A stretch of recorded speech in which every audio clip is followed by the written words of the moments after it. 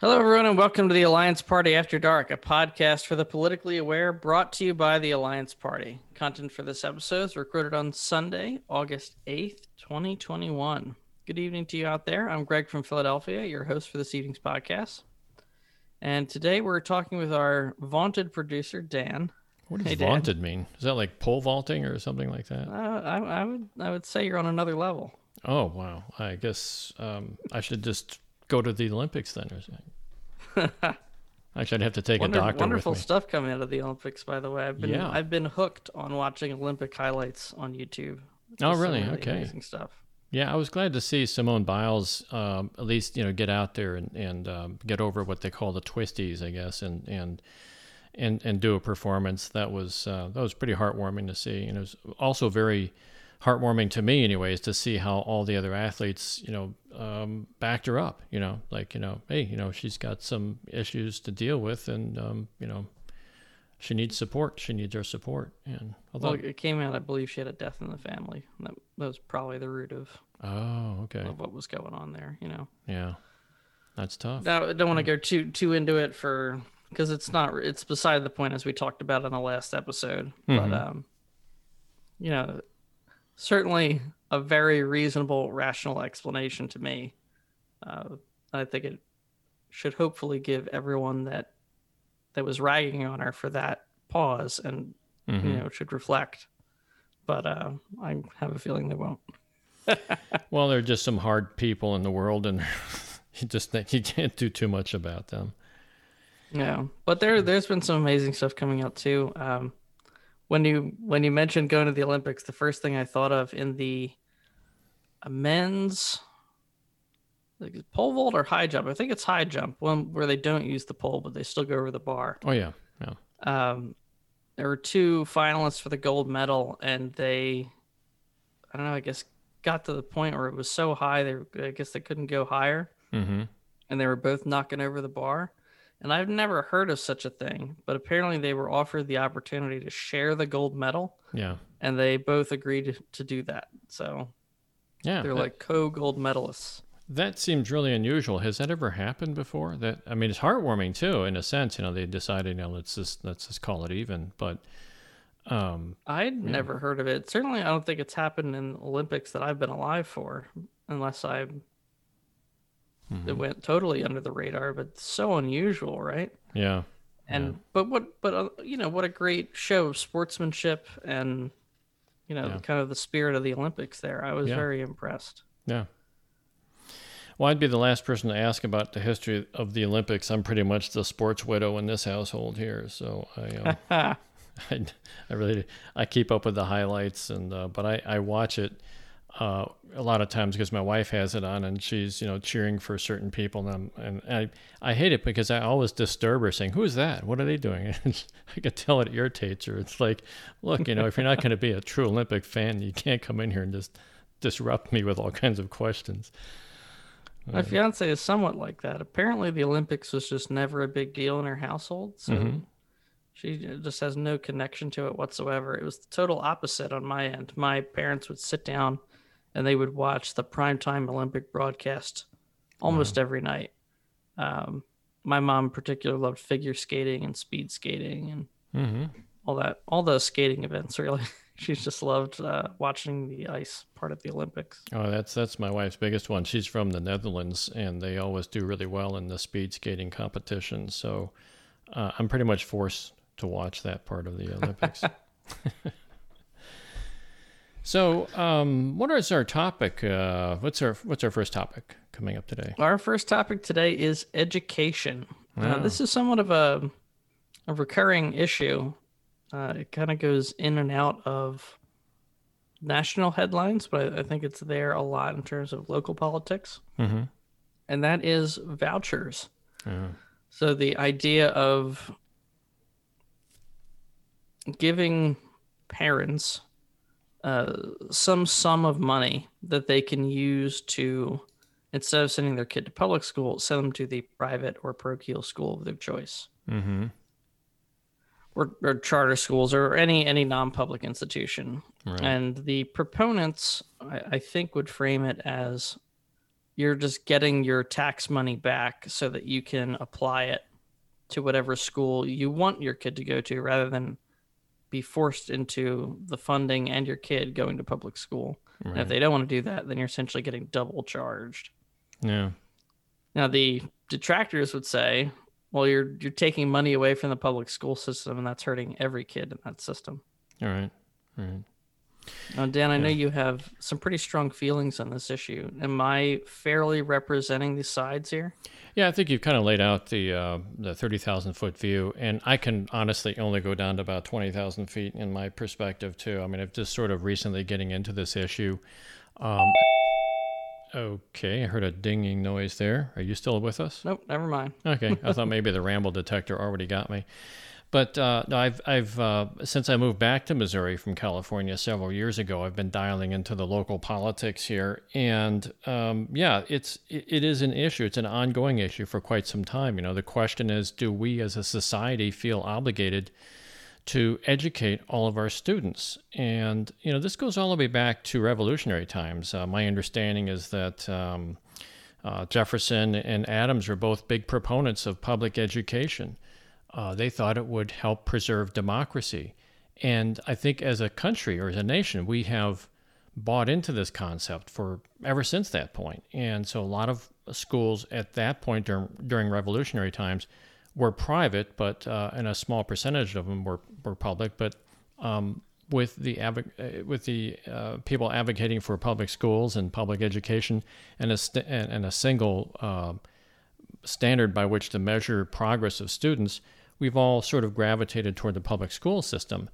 And now we're seeing it go the other direction. We're saying, well, you know, people are paying taxes for their kids to go to school, and therefore they should have the benefit of using some of that tax money to pay for their kids to go to whatever school they choose for.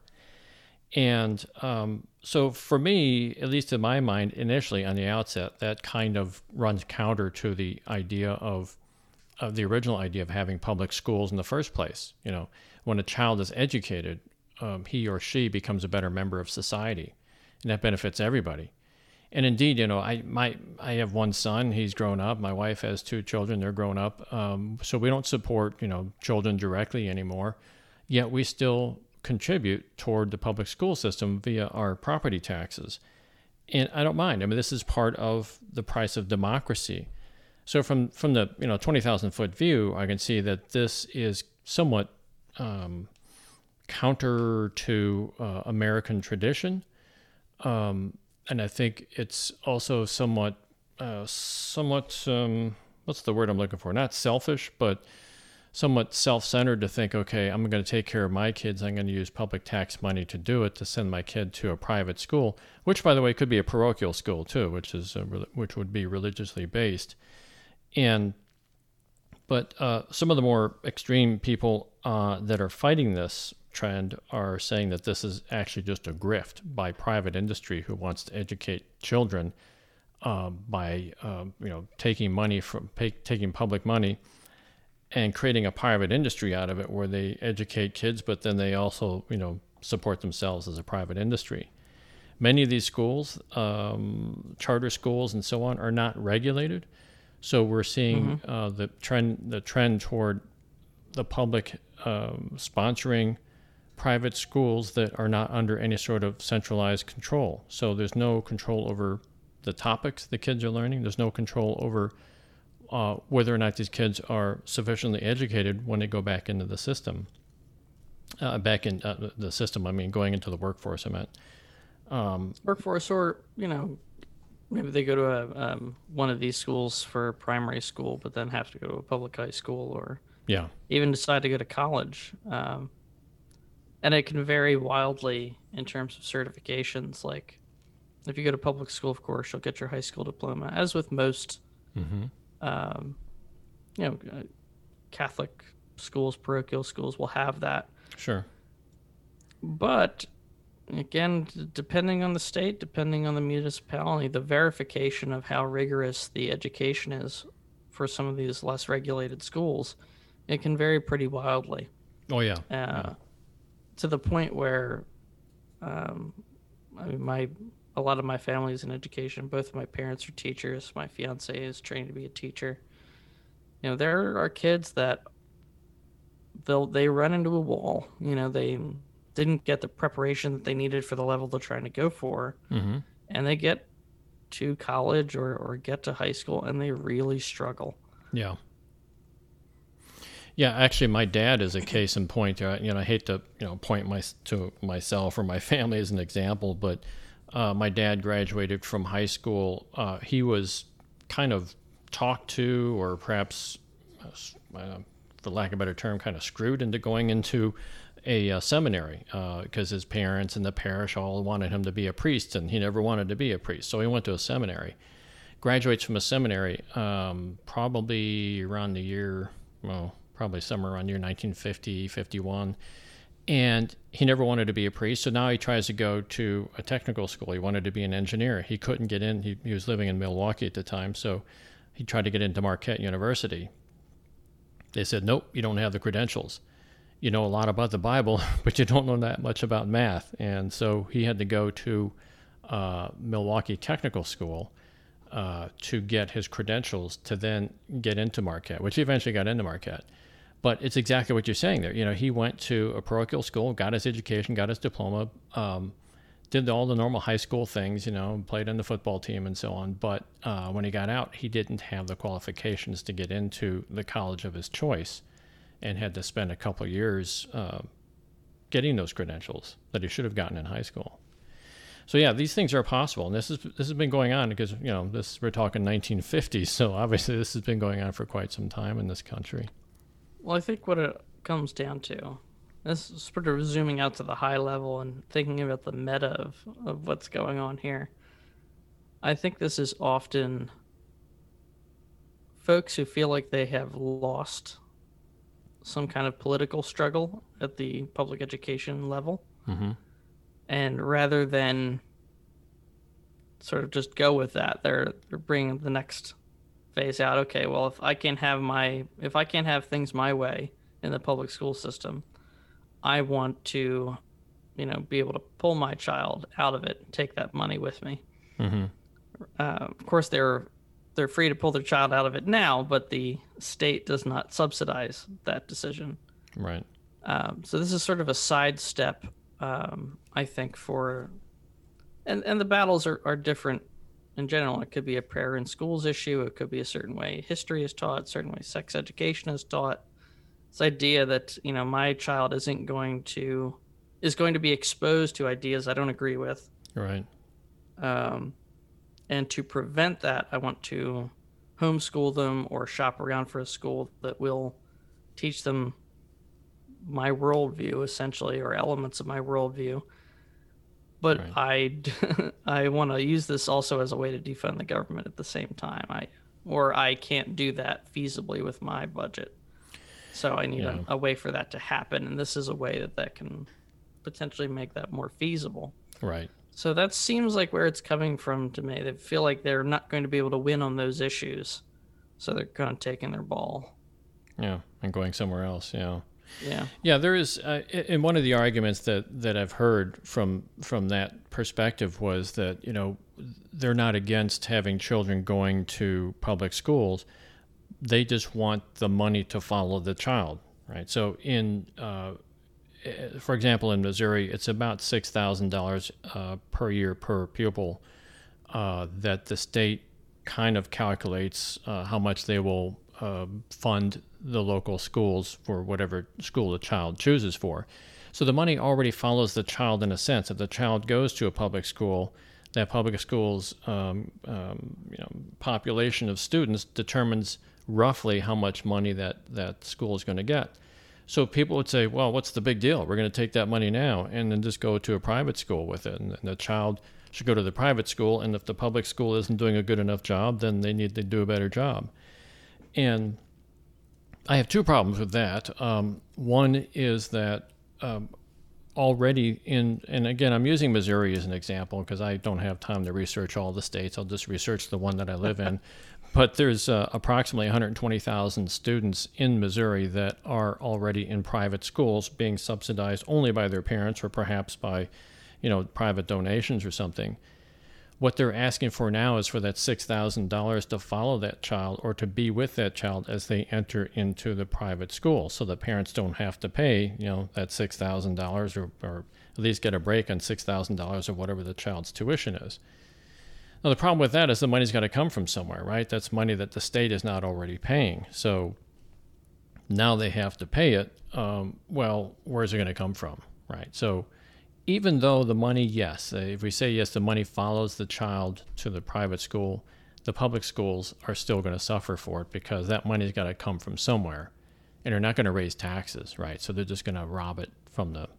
I'm not saying they're going to. I don't have a crystal ball, but I'm saying the temptation is going to be pretty high to say, well, let's just take it out of the public school system to help. Well, it seems like the natural conclusion, yeah. Yeah, I mean, I think it's reasonable. And so the second thing I have a problem with is, in not only Missouri, but a lot of states out there have fairly high rural populations.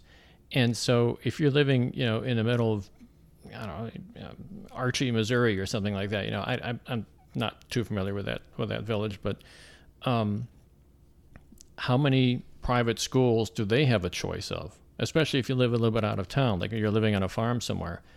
Is a private school going to have a bus come by and pick you up? Is a private school going to, provide a lunch or something? Is the private school even going to be available to you? And the answer, I think, in virtually all cases, is going to be no. So the people who are out in the rural areas don't have that choice. They say, well, the public school is really the only game in town that's has a bus service and reasonable cafeteria service for the children. They are now going to get defunded because they don't have a choice. So it really cuts a lot of people out of the system, in my opinion. And that's been my big grievance with that idea of money following the student. I mean, theoretically, if it follows the student, their school would get the same amount of funding if they didn't have any other options, theoretically. But I think there's a practical concern, which is, there are cost savings at scale. I think assuming every kid takes $6,000 and that's the end of it is a bit of a simplistic view. If you have a school building and there's 5 kids in it, well, that still takes the same amount to heat. Yeah. It may take the same amount to feed because it's cheaper to feed people in bulk. There's some savings there. You still have the one teacher. Maybe that teacher could teach 25 kids by themselves, theoretically, but you only got them teaching 5. Yeah. It's still the same amount of money. Yeah. So there's an element of losing some of the network effects of a public education system if more and more people are pulling out of it. Well, I see the appeal, though. I just think in practice, it's negative for a few reasons. One, I don't think it's a savings to the country. If anything, you're now going to have to pay people to regulate all these schools that people are going to a little more closely, because now they have to be equivalent alternatives in a much more rigorous sense, or you're just throwing money away, really, and opens up the ability for parents to be scammed en masse in a way that they aren't now. I think it also, again, in the meta context of where we are, I think it opens up the temptation for lobbying for homeschooling to be recipients of these vouchers as well. Mm-hmm. And then there's a very negative incentive for people to just go, oh, well, I'll homeschool my kid and I'll take this money for myself. Yeah. And, you can just look at any social services system in any place in the country, and there are plenty of people who take money that's ostensibly for taking care of kids and just not using it to take care of kids, using it to take care of themselves. Right. So that's just this problem magnified. Yeah. Yeah, then you talk about putting an organization in place to monitor the thing. Well, we've already got that. It's called your local school board. So, it's another thing that if you talk about schools being a business, the thing I'm concerned also, and this has happened in St. Louis here, 15 times that I've been able to research over the last 15 years, where charter schools go out of business, and that's after taking a lot of the money. Right, from the public funding, they take the money. In some cases, 1 or 2 cases, the charter schools never even open their doors. They got everything set up, ready to go, and then they ran out of money, and see you guys, we're leaving. And so what happens to these kids? They got to there's got to be some sort of fallback from, right? So the network is the public schools. So now suddenly these kids come rushing back into public schools, and then, like you say, maybe the infrastructure in the public school is not there anymore because they're now down to 5 kids, with one teacher teaching in the back of, in a trailer somewhere, because of, And let's say that infrastructure is there. If they come back in, do they have to pay another $6,000 to the public school, or is that then absorbed by the taxpayer? Yeah, exactly. Yeah, it's that's a good point. It's a lot of people have framed this as part of a grift, that there is a large private industry out there that's looking at all this money that's being spent, and I do mean a lot of money with 120,000 kids in private school here in Missouri, and with a subsidy of $6,000 per kid. I forgot what that works out to be. Is like about $750 million or something like that. That's a lot of money, and it's really tempting for private industries to look at that and start salivating and say, well, let's see if we can make this a business, which they probably can, which means that now you've got a businessman standing between the student and his teacher. And that's, to me, is never a good formula. The one element of it I do like, though, is encouraging or providing a competitive alternative to public schools to kind of encourage them to, be as good as they can be. Mm-hmm. But, again, having a lot of family and education, it's not like they're choosing to be second fiddle to that Catholic school that or that charter school around the corner. Yeah. It's some operational realities of having to take care of every kid, no matter what their problems are, what their background is. Some of it is just budget. And then some of it is, government bureaucracy, maybe some people in places that they shouldn't be. Yeah. But, you're going to run into a lot of those problems with private schools anyway. Yeah, I was just going to say, I'm not trying to equivocate either, because I hate it when people do that, but here I am. You're going to run into those issues anyways, and over the last couple of centuries, we've set up school boards precisely for this reason. So if your local school board isn't doing, what you want it to do, you can go there and ask them to change things, right? Or you can scream it, as people have been doing recently with critical race theory. But either way, you do have an avenue. Parents do have an avenue to make their voice, their concerned voices heard. And that's supposed to be a good thing. That's supposed to be what democracy is all about. So, there's one more thing too that our former chair of the Alliance Party, Jim Rex, asked us to present here, and I've been aware of this as well. That many of the state legislatures have been prohibiting children, or prohibiting, I should say, school districts in colleges, public school districts in colleges, from mandating masks for COVID mitigation. Mm-hmm. And this has been taking place in Florida, South Carolina, Texas, and most famously now Arkansas, with Asa Hutchinson, the governor of Arkansas, publicly admitting he made a mistake by writing this, by signing on to this law that says, we will make sure that no public schools in our state will mandate masks. Now he's reversing course. And first of all, that's probably going to get him kicked out of the Republican Party, because he's actually being honest.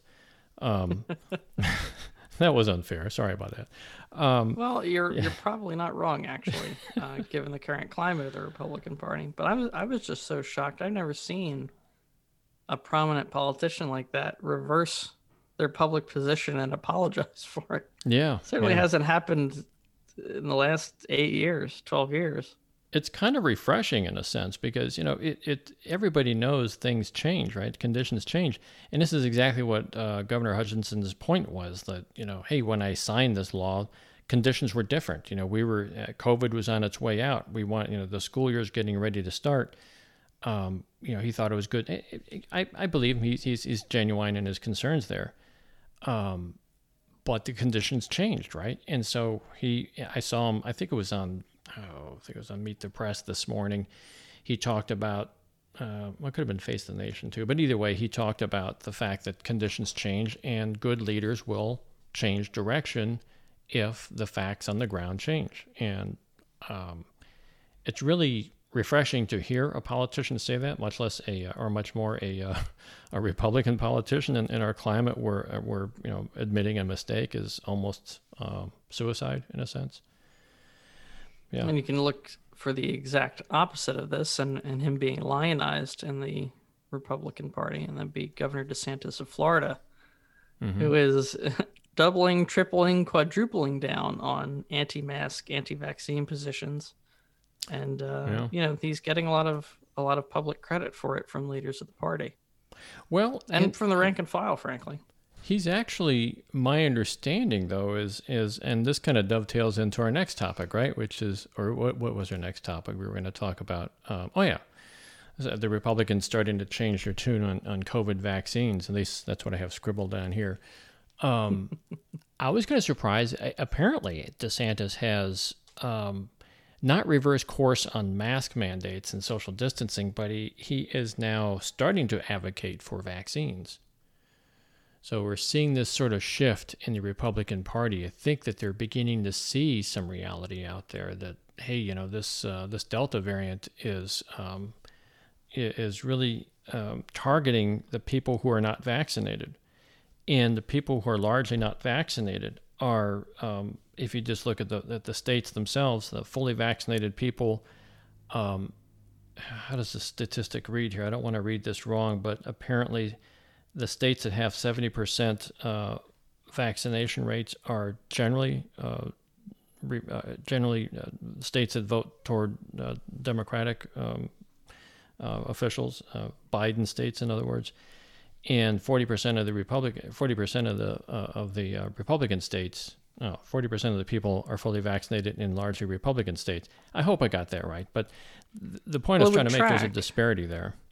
Yeah, I mean, you wouldn't think this kind of thing would have a political disparity, but you have to keep in mind, and listeners would have to keep in mind, this has been made to be a political issue, largely by the former president, and his party has followed suit. That, frankly, Republican leadership, Republican lawmakers, prominent conservative influencers and thinkers were pushing quite hard for people not to mask up, not to take the vaccine, not to take COVID seriously in general. It was just an interesting evolution of how the virus spread. It started on the coast for the most part, started in cities, and it spread inward into rural areas much later. And I think that largely informed their approach. And now we have a situation where it's saturated the country at this point. And one political party has been consistently telling people to take it seriously, to wear masks, to distance, take the vaccine when it comes out, sort of gone above and beyond to promote it and fund it and say, hey, this is safe. Please take it. And you've had the opposition party doing the opposite. Yeah. So it shouldn't be shocking at this point that there is such a big gap between left-leaning and right-leaning groups among their vaccination rates. But it is having some interesting consequences, as we're seeing a lot of headlines now in various news outlets of people who had been very vaccine resistant, vaccine hesitant, getting COVID, becoming seriously ill, sometimes dying, and at the height of their illness, being very regretful that they didn't, and encouraging their friends and family to take it.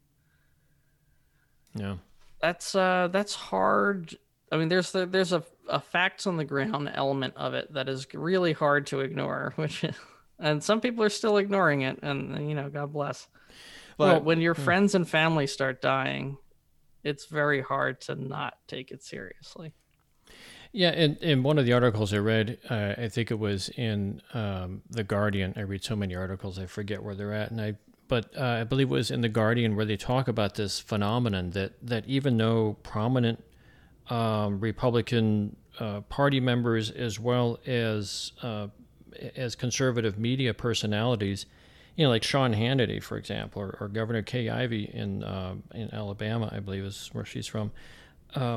They're advocating for vaccines now, but people still resist it. And the article was basically coming to the conclusion that they have fostered so much mistrust in public officials, politicians basically, that they won't even believe it when Trump says, hey, take the vaccine, which he don't think he said it yet, but he did take the vaccine. But even when prominent Republican officials, even Mitch McConnell, who has never advocated against the vaccine, he's always been pro-vaccine, but even they are now, they have wrung out so much of the trust from politicians and government in general that people are now mistrustful, that they don't even trust the people that are telling them not to trust them. It's a bizarre situation. And it's tragic, too. We had a local politician in Missouri here, Sarah Walsh, who's going to run for one of the congressional district seats in central Missouri. And she's also she's a representative in the state house. She notoriously had avoided the vaccine, she and her husband is actually the political spokesperson for the existing person who occupies the U.S. congressional seat. She and her husband just recently, over the last few days, came down with the coronavirus. She's at home convalescing. She can't be with her husband because he is now in the hospital on a ventilator. Oh, and wow. Yeah, and she's online asking for prayers and things like that, and then saying she's being very humbled by this whole thing. And gosh, I sure hope her husband pulls through this thing. I really feel for them. But it's almost like in a sense, like, why is it now humbling you? Why wasn't it humbling you before, when people really were suffering just like you are right now? And I don't want to be like if her husband, the fact that he's very sick, I don't want to be the one just asking these questions, but I do have to say the quiet part out loud for the benefit of other politicians out there. Like, don't wait for it to hit your own home. Don't wait for it to hit your loved one before you get proactive about this thing and set aside all this nonsense, anti-vaccine nonsense, and get your people to get vaccinated.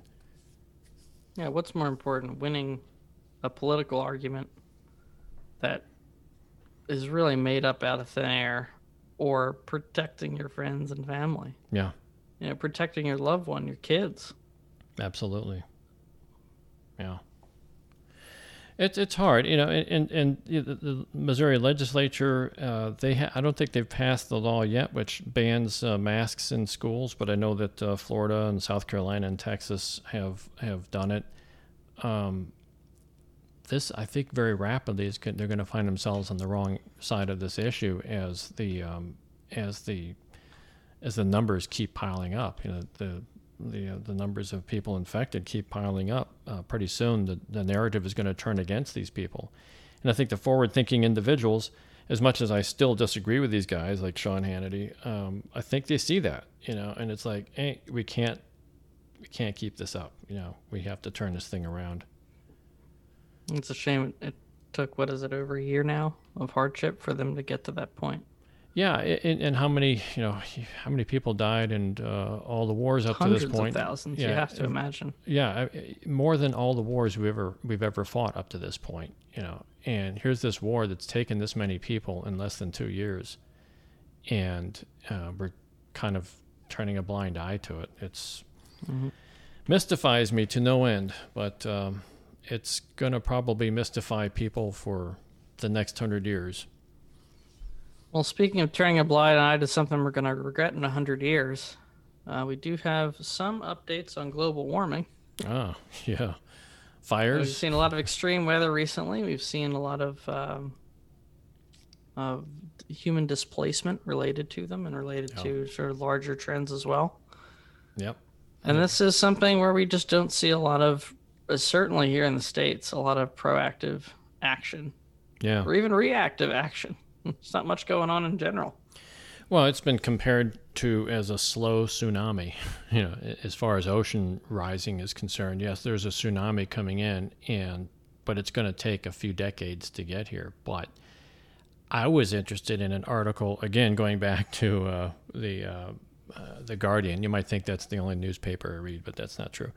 But there was an article in the Guardian recently which caught my attention, of displacement already starting in Miami. And I think the reason why it caught my attention was because I was reading about Miami because of this collapse of the condominium towers there. Tragic situation. But I started looking at the geography of the place, and I didn't realize that there's this barrier island. Now, first of all, I'll say I've never been to Miami. I've been to a lot of U.S. cities. For some reason, I never got to Miami. But there's this barrier island out there where this tower collapse took place, and it's a very low-lying area, right? It's a barrier island, so you'd be lucky if you're like 5 feet above sea level in that area. Well, what's happening is that people are beginning to realize, with all these storms and all these storm surges coming through, and this coming slow motion tsunami I talked about, real estate value in the barrier island and all the beachfront properties in Miami proper are starting to go down in value. And what's going up in value? Well, the places further inland that are higher in elevation. Well, that wasn't a prime place before, apparently. There's this place called Little Haiti, which is about 11 feet above sea level, and Haitian people have been settling there for several decades now, starting back in, I believe, the 1960s, and they've established their own little community there. They are being bombarded by real estate agents who are trying to put it nicely, trying to offer these people a good opportunity. To put it not so nicely is they're hounding these people, calling them up all hours of the day, pounding on their doors. They want that real estate because they know that all the people coming off the beachfront property who are tired of being flooded out every year are looking for higher ground. And so now we're seeing gentrification starting. And you have this nice little community that has thrived all these years and has their own personality now, and now they're under threat from gentrification. And landlords are raising their rents, real estate prices going up, and at some point people are going to start moving out because, hey, I got a good deal, I'm out, right? Or maybe they're being forced out. Who knows? This is already the beginning of what I would call climate enforced migration, I guess they're calling it, or global warming forced migration. It's not a migration like people like streaming out of Syria or something like that, running from war, but it is a slow motion migration, which is starting now. We're seeing the beginnings of it, and it's going to continue. I think it's definitely going to continue. We didn't talk about it much on the show, but the extreme flooding that has been seen in Europe and Belgium and Germany recently. Mm-hmm. Oh my God. Yeah. I mean, I've seen scenes like that, like in like the central parts of America when we have floods or when a dam or a dike breaks. Right. You'll see some scenes like that, or it look like the aftermath of a tsunami where there's just stuff everywhere, water damage constantly, but it wasn't in any place where you'd normally see that kind of thing.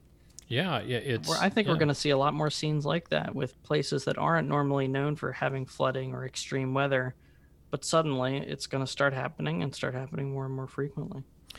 Well, I'm very tuned into that in Europe because, as I mentioned before, my wife is from the Netherlands, Nether being lowlands. Much of that country lies below sea level, and the only way they can control the flooding is to literally pump that water out. And the problem is when you pump water out of soil, the soil dries out and it sinks even more. And the Dutch have been tuned into this for centuries now. They've got this thing perfected. But there's a tremendous amount of concern there, and I've been on many of those dikes there already. There's a tremendous amount of concern there that as the sea level rises and as more violent storms come in, they literally have to pump the water out. When you have a big, downpour of a thunderstorm or something, here it just runs off the streets, right? And you don't think about it unless you're living in a low-lying area. But there they have to think about it because there's nowhere else for it to go unless they pump it out. Mm-hmm. So, it's going to be a battle, a Herculean battle against nature to keep that country alive. So, yeah, when I see stuff like this happening in Germany and Belgium, both of them border the Netherlands. Yeah, I get extremely concerned about this. I have a lot of family over there. They literally lie, I believe. They said 10 meters below sea level. I don't think it's quite that deep, but it's they're if the classic dike breaks, if there's no kid around to stick his finger in the dike, I guess. Right. Which, by the way, is an American story. I found that out recently. But if there's well, they have series of dikes there, so it would take there's redundancy built into it. But and the bottom line though is that you live under that threat every day there. Yeah, I game with a lot of Europeans, and one of my good friends had to basically drop from the internet for a couple weeks to take care of his grandmother who had been displaced by the flooding. Wow. Her and a lot of her neighbors they lost a lot. They got completely flooded out? I don't think she got completely flooded out, but there was a lot of damage, and I think she at least had to temporarily relocate from her house. But it was salvageable, in other words. Yeah. I think a lot of her neighbors weren't so lucky. Wow. And so, you preface this whole conversation with things that we're kind of ignoring, right? And it's now showing up on our doorstep. And, it's getting bad. Yeah. And you can only put it off for so long. Yeah. Yeah, we need politicians who are going to be able to look beyond partisanship and think about the long-term health and safety of this country and go, look, we need to find a way to work together, or if we're not going to find a way to work together, we need to find a way to do something about this with whatever coalition we can build, because some of these issues are existential. They're transcending our usual politics, and we don't face them. It's a pretty dark future for the country. I think we're seeing that with COVID now, and I think there's a reasonable expectation that climate change may go the same way. Yeah. Well, I think we're trapped in this cycle where, and it's I'm not going to pin it on particular politicians. I'm going to pin it on humanity. Especially with slow moving disasters. We'll work on it tomorrow. Right. We'll put it off till tomorrow. Well, we don't have the money today. It's more important to do, something else with the money today, build a football field or something like that. So in a sense, especially like in democracies, which have a really tough time controlling long-term goals, that's why democracies don't fight long-term wars very well, because it's really hard to keep all these loose elements focused and coordinated on one goal. And it's the nature of democracy. It's the nature of human beings. So I'm not sure what it's going to take, honestly, to is it going to take one disaster after another to get people to wake up and start doing something? I think mitigating CO2 emissions is the long-term goal, but in the short term, for the next 50 to 100 years, there's going to be a lot of climate-motivated migration going on, and we've got to figure out some way of handling the damage that we've already done. Absolutely. An ongoing conversation, and we will, I'm sure, touch on this topic quite a bit over the course of the coming year. Well, yeah, it's one of many topics. Yes, but this is a big one. This is a real big one. It's affecting a lot of people. So, all right, everybody. Thank you for tuning in to the Alliance Party After Dark. Please consider subscribing to this podcast so that you don't miss any of our coming episodes. We'll touch on climate change, corona, and much, much more. Each week, we'll bring you interesting topics from the Alliance Party perspective. You can subscribe to us on iTunes, Google, or Spotify. If you've enjoyed listening to this podcast and you'd like to get involved in the Alliance Party, we could sure use you. Please see our website at www.theallianceparty.com. As we expand, we need your involvement. Democracy is not a spectator sport. Donations and volunteers are always welcome. If you would like to contact us here at the Alliance Party After Dark, drop us an email at podcast@theallianceparty.com. And also check out our Twitter page @AllianceOnAir. All content for this podcast is copyrighted the Alliance Party. However, the views expressed in the show do not necessarily reflect those of the Alliance Party. I'm Greg for Philly, joined by Dan. We are your hosts for this evening's edition of the Alliance Party After Dark, and on behalf of everyone at the Alliance Party, have a wonderful evening a great week ahead, and we hope you drop in for our next show. Be safe, be aware, please take care of yourselves and those around you.